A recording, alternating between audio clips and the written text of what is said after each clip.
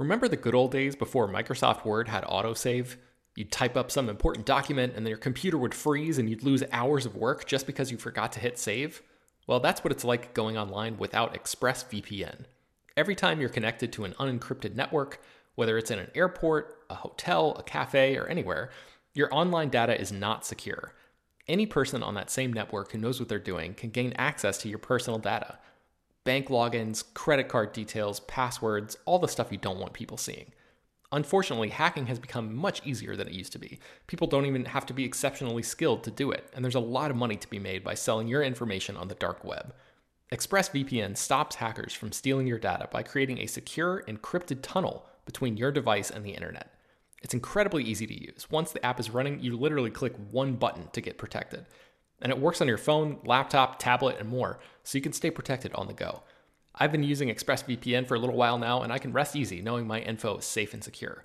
I've heard horror stories of people who've been hacked, and it sounds like a massive pain to try to get any resolution in the aftermath, so I am not interested in finding out what that process is like. Secure your online data today by visiting expressvpn.com/film. That's expressvpn.com//film. And you can get an extra 3 months free. expressvpn.com//film. Hello, everyone, and welcome to Slash Film Daily for April 2nd, 2019. This is Slash Film Editor-in-Chief Peter Srota, and joining me on today's podcast is Slash Film Senior Writer Ben Pearson. Hey, what's going on?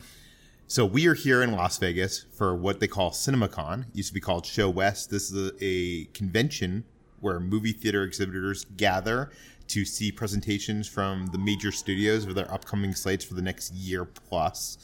And this week we're going to be doing podcasts and some coverage on the site from these presentations. This morning we got to see the presentation from STX Studios, or Films, STX Films, yes. And this is a new, rather relatively, compared to the other studios, relatively new studio. They came about 4 or 5 years ago, and they've produced like 27 films thus far. Are you a fan of any of the STX films? We were looking at this before we started recording, and Molly's Game is an STX movie. That's one of the very few films of theirs that I've liked. But you know, they are a studio or a company that produces mid-budget stuff centered around movie stars. But they also did The Edge of 17. Oh yeah, Edge of 17. That was a great one too. The very underseen, highly Haley Steinfeld high school romantic comedy kind of movie. But yeah, the STX is like, you know, they make movies around movie stars with very very low budgets, not Blumhouse by low level, budgets, but like it's mid-budget. what it was. Yeah, like 90s style. You know, movies that they say they don't make anymore. That's what STX is doing. Yeah, and of the 26 movies that have been released from their studio, it's generated a grand total of $860 million domestically, which is about the equivalent of what a Marvel movie does worldwide. One Marvel movie. Right. So, but according to Adam Fogelman, the guy that's running this, he basically was the head of Universal until he came to STX. He says that 12 of the last 14 films were profitable, which is kind of surprising to me. Yeah, I mean, I guess, you know, it's a totally different type of model, and I think when it works, but we can talk as we discuss the movies that we saw today, or footage from today, about whether or not we think that these films actually have much personality behind them. Because for me, a lot of the stuff that they've done so far has been relatively forgettable. Yeah, and we should say their biggest hits are like the Bad Moms movies, The Upside, I Feel Pretty, Den of Thieves, The Gift. Valerian is their number 7 biggest film of all time, and that's considered a massive failure. Yeah. So I'm not sure what that says about it. But so far, to me, looking at their slate, they've been generally doing very safe stuff, calculated. They touted even today that they greenlight films based on statistics and number. Like they are data focused, and things like the Bad Moms movies seemed. I've never seen them, so I can't comment. But just seeing the marketing for them, they seem very just calculated. Very calculated to take advantage of a certain audience that was being underappreciated in cinema. So it's not like, you know, they're giving content to people. But it seems like it's they're playing for the the lowest common denominator, if that makes sense. Yeah, I think that's fair to say. They're taking a broad approach. None of their movies strike me as particularly auteur driven or like memorable in that way. Even something like Molly's Game, which is Aaron Sorkin's directorial debut, was not necessarily like visually stunning on a level that you would expect from a major studio release. But the only chances I would say that they've taken thus far is Valerian, I think, was a bit of a chance, and they kind of missed. And the Happy Time Murders, I guess they saw it as like, oh, it's a Melissa McCarthy comedy, but it seemed like it was kind of a out there concept, and that didn't quite. I think that movie probably looked a lot better on paper than it ended up being, don't you think? Yeah. I mean, because that was one of, I remember listening to the podcast that you guys did last year from CinemaCon, and they showed some footage from that movie, and that seemed to like blow the roof off the place, Happy Time Murders. But obviously the film didn't perform nearly as well as that would indicate. It should also be said that the audience here is made up of movie theater exhibitors, mostly from Middle America. Mm-hmm. So certain things play bigger here. Like when Kevin Hart is on stage, it's like the biggest thing ever. Yeah. But before we get into what we saw, I do want to mention some things that Fogelman mentioned that I thought was interesting. He said that 18% of the films they've released were directed by women, and 60% featuring women in lead roles. That's kind of impressive. Yeah. Yeah. Okay. Let's talk about, I guess, the best of enemies. Should we even talk about that? That's coming out this week. No. Let's skip that. Yeah, we can skip that one. Yeah. Okay, let's move on to Poms.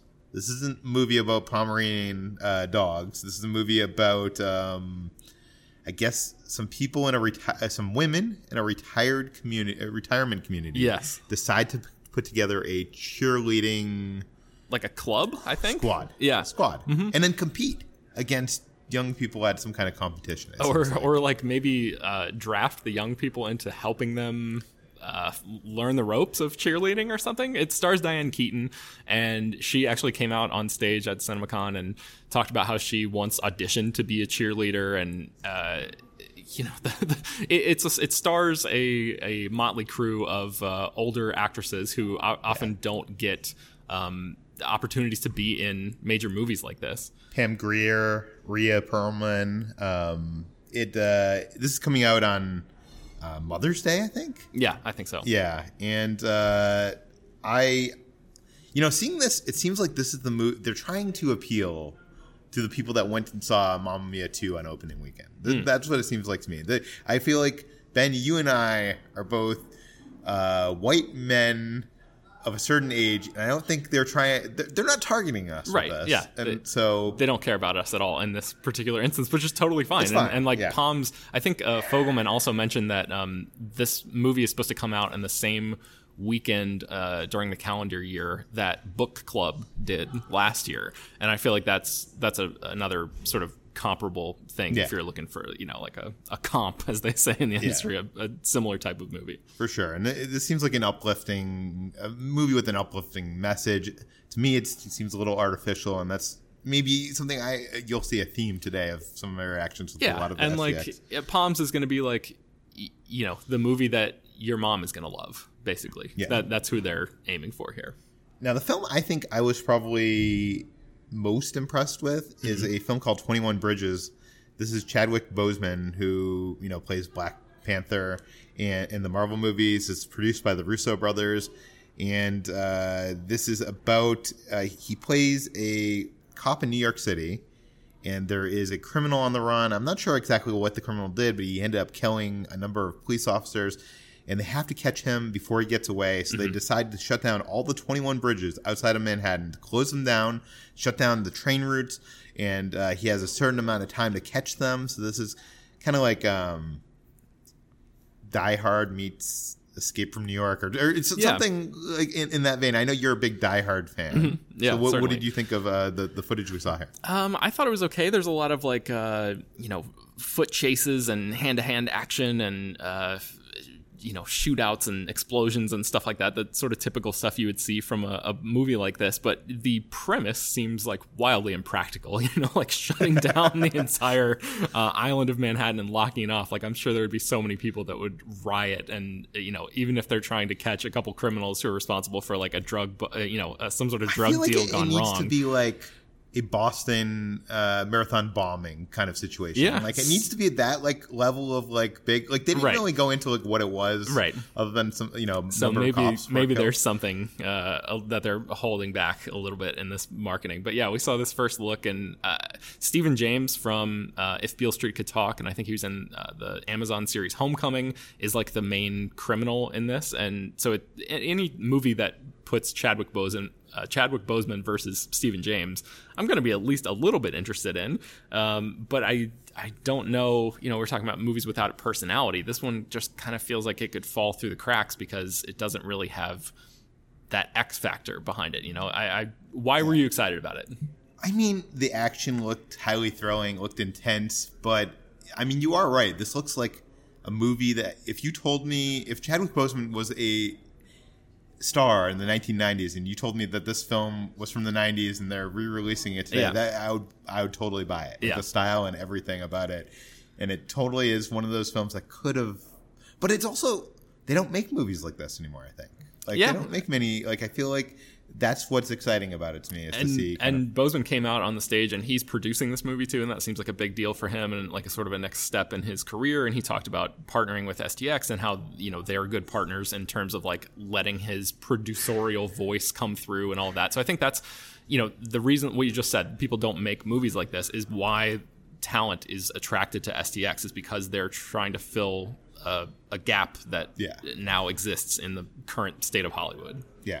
The next thing that they talked about is Fogelman talked about seeing Guardians of the Galaxy for the first time and being impressed by Dave Bautista, and they had him in for a meeting, and they were like, "We need to do something with you as a star." And the film that, and actually he said that he's going to do more stuff. Like, there's stuff that's in the process of getting signed. But the first thing is a movie called My Spy, and this basically seems like they're taking the formula of Kindergarten Cop, the Pacifier, Game Plan, all those movies, and applying Dave Bautista and being a spy to it. So they're just swapping Bautista for Schwarzenegger, basically. Yeah. So he's teaching a little kid how to be a spy, and it kind of puts, this big macho, strong dude in these vulnerable comedic situations that puts him, I don't know.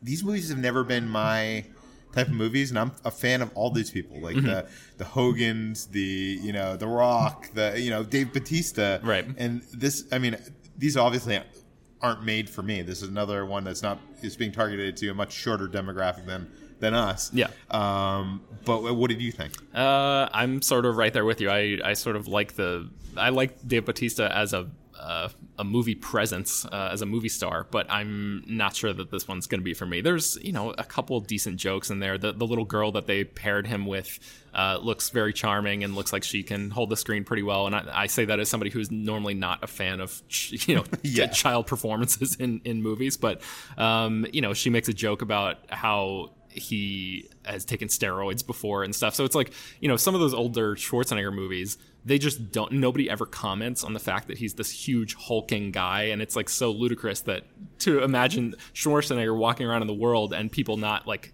openly gaping at him because his body is so much bigger than everybody else. So at least they're sort of, paying some lip service to the fact that Dave Bautista is like a total beast in real life in this movie. So. For sure. I mean, I like Dave Bautista, and I hope this does well for him in some way, if it even positioned. I feel like guys of that, I mean, it does feel like he's trying to follow a career path. Trajectory, that, like, The Rock and Vin Diesel and those kind of guys took. So, I mean, I guess that's a smart play on his behalf, because then you're getting into the life of these children much younger, so that as they grow up, you grow into the action star that they, it's a smart move from a career perspective for him. Let's talk about The Boy. This is a horror movie that came out, and neither of us saw it. Mm-mm. I actually didn't even know it existed, to be honest with you. But they made a sequel. It was made for $10 million.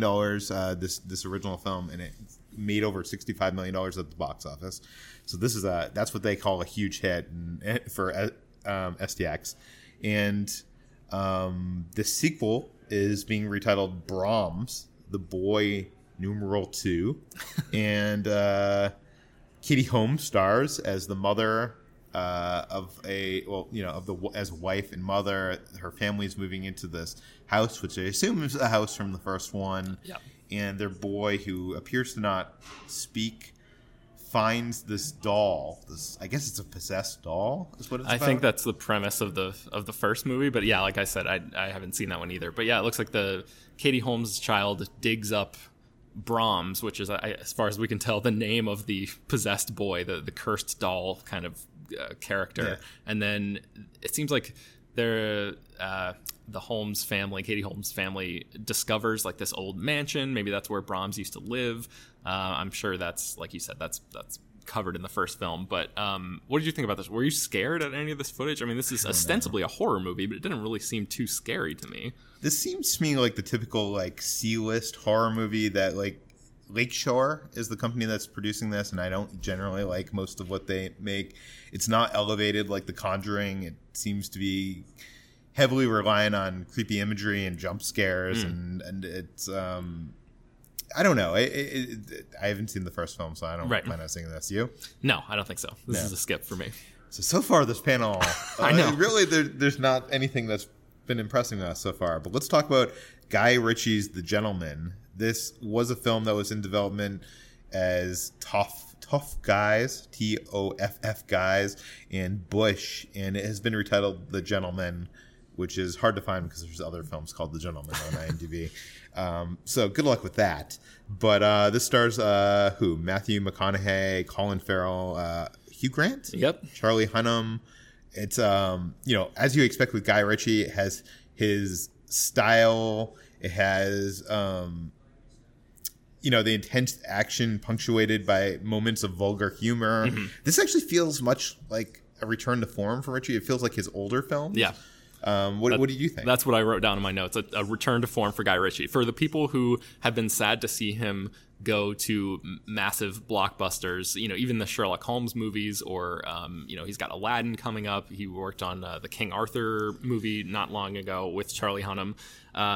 For people who have been disappointed in those efforts, I feel like they're going to be on board for this, because this has a much smaller scope, but it definitely has that same vibe and energy as movies like Snatch and Lock, Stock, and Two Smoking Barrels. Yeah. And I'm not sure we said this, but it's a British gangster story, right? Yeah. Of sorts. Yeah. Actually, the trailer that we saw didn't really give us...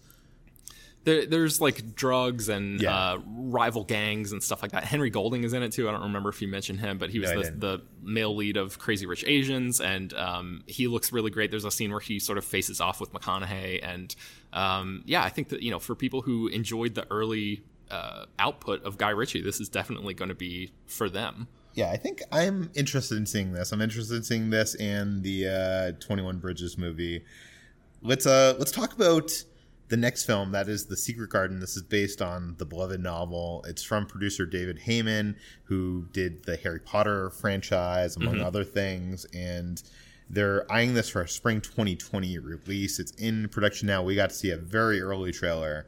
And this is, of course, about an orphan who moves in to live in this kind of huge castle-sized country house, and where boy is sick, and the house is kind of dark and decrepit. It isn't what it once was, right. And she discovers a hidden magical garden in the outside, on the grounds somewhere. Yeah, so the garden looks, the plants bloom in real time, and it's magical, and there's ruins and all sorts of animals, and it's very colorful and beautiful. And I think there's probably like 3 other movies of this. I actually have one on my DVR right now from like the 1940s or something like that. So I was planning on watching that very soon. I had no idea that they were even making this again. And there was a version from the 90s, I think, that I remember seeing when I was a kid, but I only saw it like once or twice. And this one, to me, the big difference is what you mentioned, the things blooming in real time and like how colorful it is. Yeah. It's so vibrant and like way more richly textured than any of the other versions that I've seen so far. And it seems like they're really leaning into like the CG aspect of it, but not in like a what dreams may come kind of way. If you remember that movie with Robin Williams where like everything was sort of doused in CG, it seems like a little bit more reasonably handled. But what did you think about this? Are you intrigued by Colin Firth is in it? He plays the sort of grumpy patriarch of this family. I don't know. I was never a huge fan of this story, and I've already seen the story told a couple times before, and I'm not sure this kind of colorful, beautiful take on it is going to add anything new to it. And also the trailer that we saw, I'm sure it's probably just something for this convention. Probably no, it probably looks like something that's going to be. It tells the whole story. Yeah, like by the end of the thing, I saw exactly what's going to happen. Right, not that I don't already know. Yeah. What about you? Yeah, I mean, I think I'm a little bit more in the bag for stories of magical forests and kids finding, secret areas and stuff. That's always been a concept that has sort of stuck with me from childhood stories and things like that. So I'm intrigued by this. I think I'll end up seeing this one. I mean, I do like concepts like that. And, when this trailer was starting, I thought the pitch for this was like, oh my God.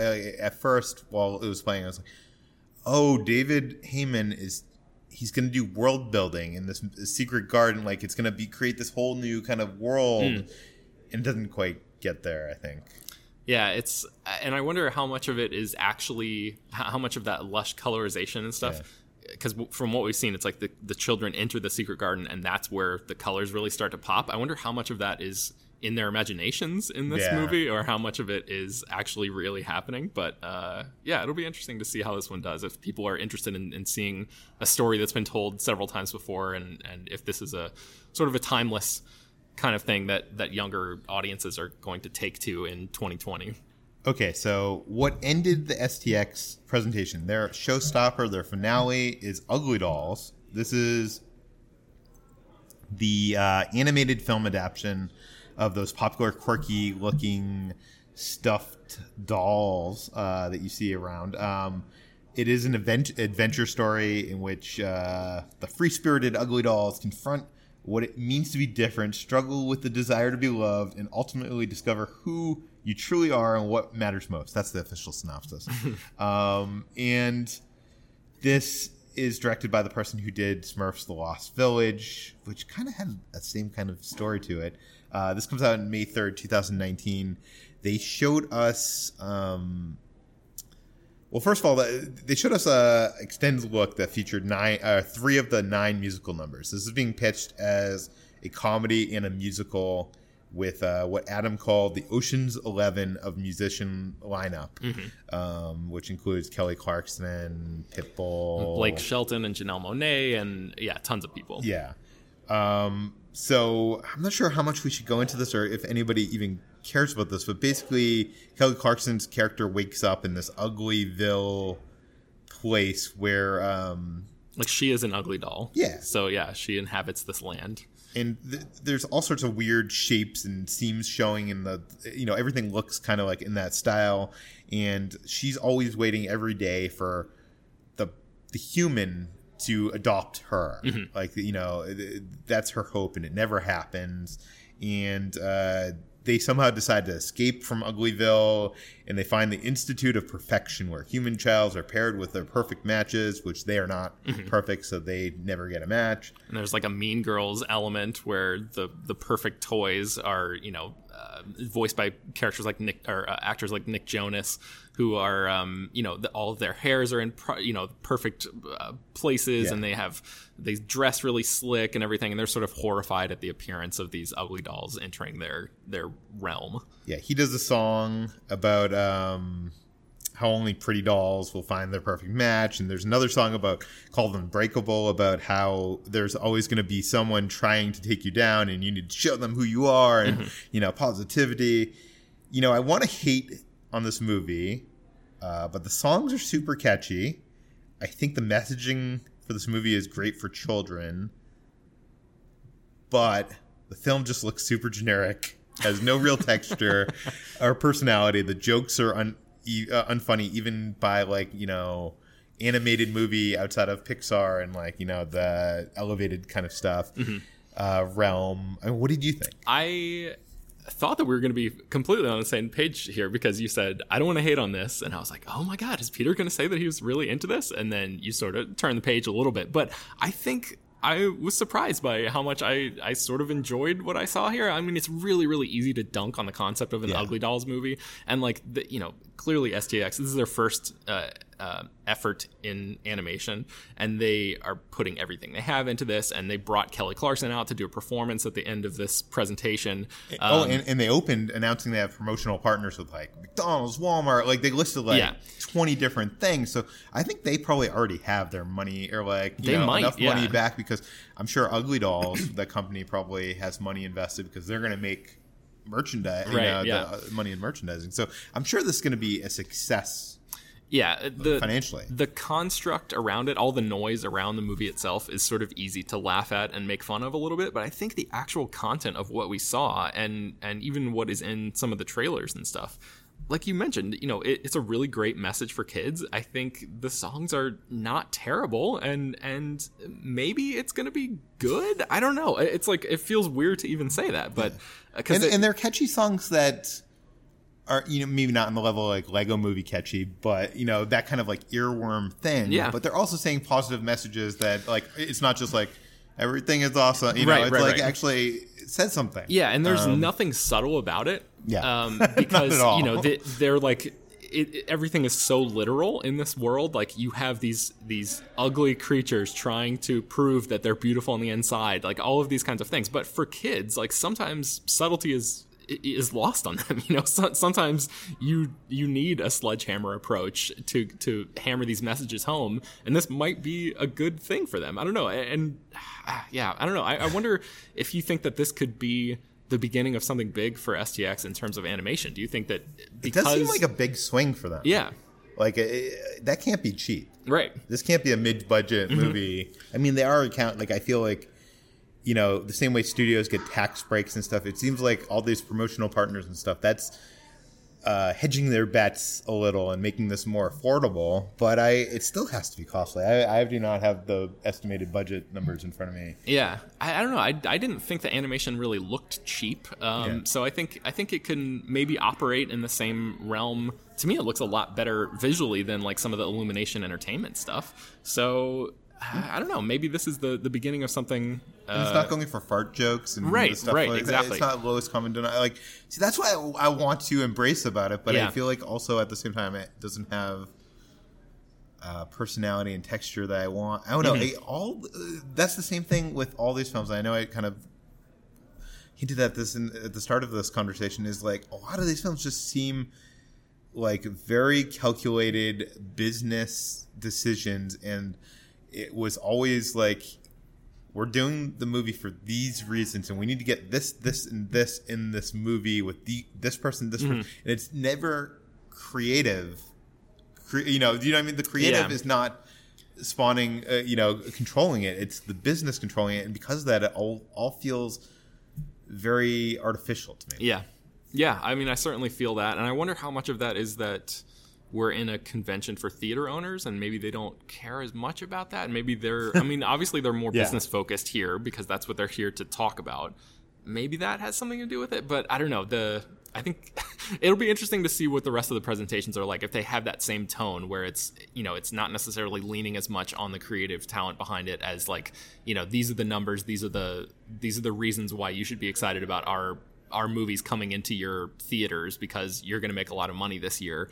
I don't know. It'll be interesting to see if any sort of creativity slips through for the rest of this week. The same company that brought Mark Wahlberg and Peter Berg on stage and with Mile 22 expressing how they're going to create an entire franchise, cross multimedia, and it's going to be Mark Wahlberg at the time in Transformers saying, this is going to be the biggest thing that I'm going to be remembered for this franchise. Like, he said something like that. Like, there was some kind of comment. Don't quote me there. Yeah. But he's some kind of comment like that. And like, that was $35 million or something. Yeah.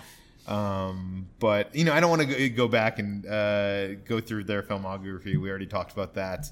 But what were you most excited about out of this? I mean, I would say probably The Secret Garden. Oh, really? Yeah, just because I haven't seen that story in a long time, and I feel like maybe it could open the door for a new generation to sort of discover that book and books like it, which I'm always a fan of kids going back to the source material and sort of falling into new magical worlds that way. And then I think maybe The Gentleman, the Guy Ritchie one, is like my number 2 of this production. I think the Chadwick Boseman movie, for some reason or other, that I know that's probably not going to be great, but that's neat. It's the that was a very middling presentation for me, and I feel like that kind of floated to the top of the middle. Yeah. But we're here at CinemaCon. It's just beginning. Later, actually, we're going to be heading right from recording this to the show floor, where I'm going to force Ben to eat all sorts of concessions from the future of the cinematic experience. We're going to see what kind of weird technology is there. Pray for me, listeners. Yeah, and then because Brad couldn't make it here, so you're going to have to be the test subject because I am on a diet. And after that, we're going to which presentation? Warner Brothers is having a presentation later today. Yeah, so hopefully we'll get some DC stuff there and some bigger films that our listeners and readers are interested. And tomorrow we are doing Disney and Universal, I think. Yes, I think that's right. And then the next day is Paramount. Yes. So look forward to coverage of all of those on the podcast and on the site. As always, you can follow us on slashfilm.com. I'm at slashfilm on all social media. Where can we find you? I am on Twitter and Instagram at Ben Pears. Yes, and we are doing Instagram stories from this convention, so please follow us. You can find this podcast, Slashfilm Daily, published every weekday on all the Popcorn podcast apps. And please head on over to iTunes page, give us a 5-star rating, write us a little review, and we will see you on the next episode.